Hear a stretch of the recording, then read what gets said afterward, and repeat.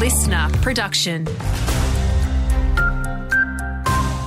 G'day, it's Tom Parry with you. There's been a mixed response to yesterday's announcement that duck hunting would be allowed to continue in Victoria.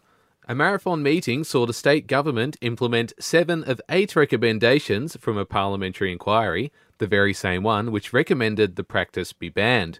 Danny Ryan from Field and Game Australia is pretty happy with the government's decision. This is a win for good government, and it is a win for the Victorian public, irrespective of whether you hunt or whether you don't hunt, because we've got a government that actually does things for the people of the state. But Laurie Levy from the Coalition Against Duck Shooting is criticising the move. The public want duck shooting banned, and we'll continue to fight this issue as hard as we ever have until it is banned. The pain and the suffering that duck shooters cause these birds is just totally unacceptable.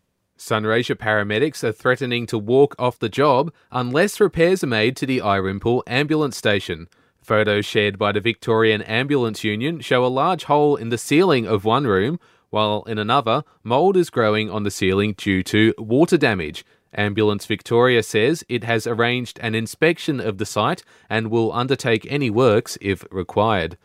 Briefly, Victoria Police have revealed their stats from the long weekend's Operation Amity. It saw over 2,000 drivers issued penalty notices for speeding. And school speed zones are back in force today as Victorian students return to the classroom. Roads surrounding schools are limited to 40 k's an hour from 8 o'clock this morning. In basketball, the Bendigo Spirit have a home game tonight against the Melbourne Boomers.